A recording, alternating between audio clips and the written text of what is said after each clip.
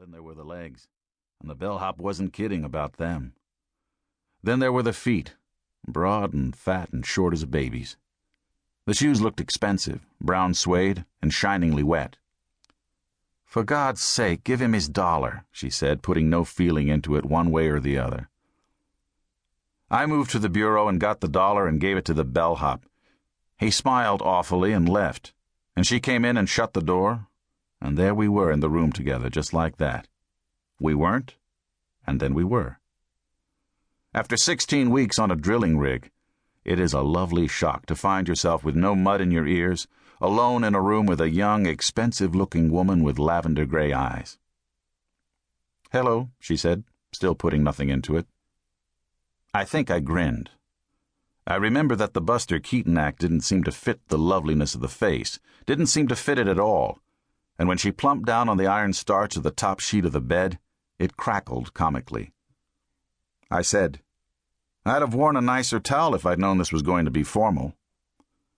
"I'm tired," she said. Her hands were cupped against the aluminum-colored rubber of the raincoat over her knees. "Let's don't make jokes." "All right."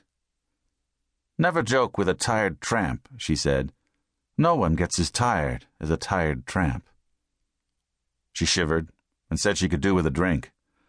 I sloshed her a bourbon on rocks using the bathroom glass and what was left of the ice.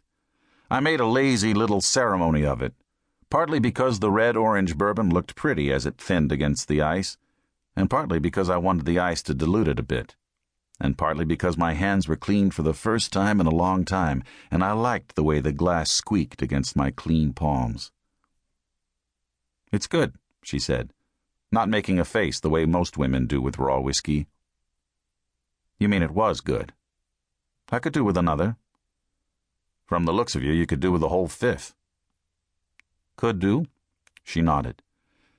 She looked me up and down, not appraisingly or insultingly, but the way you look at a building, or a mountain, or an anthill, just looking.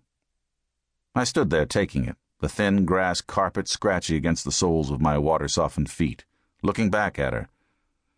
I felt a laughable impulse to introduce myself, and to dig into the classic parlor patter of hometowns and possible mutual friends, and to explain why I was wearing a towel, and to tell her the bellhop had me all wrong, that what I wanted was a big, stupid commercial blob of a woman, not a slender, poised thing with skin the color of pearls melted in honey. Instead, I poured the drinks, this time mixed with tepid water. The rain beat against the windows and against the tin roof of the hotel. It came down in hissing roars, then in whispers, then in loud shishes like sandpaper rubbed against wood. She drank the second glassful, climbed off the bed, and began undressing. And then we were together, the cheap, naked bulb still blazing down on the bed. Thinking back, I remember the stupidest things. The way there was a taut crease just above her hips, in the small of her back.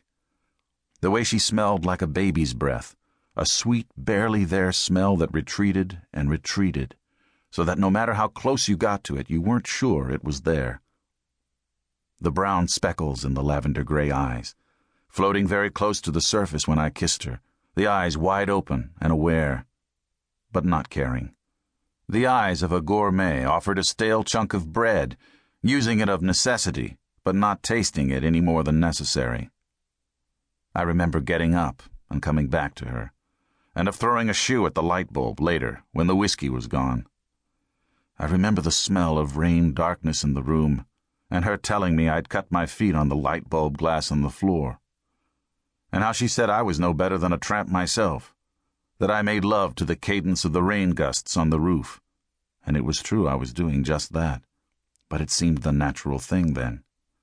And I felt so marvelously clean and soaped, and so in tune with the whole damned universe that I had the feeling I could have clouded up and rained and lightninged myself, and blown that cheese-colored room to smithereens. I was up early next morning for more of the soap and water, and she came into the bathroom while I was still in the tub. She was dressed. She told me she was leaving, and that it had been a nice night. This she said in the small, automatic voice of a child leaving a birthday party, her thoughts already somewhere else. Her eyes were clear, her lips a freshly painted red.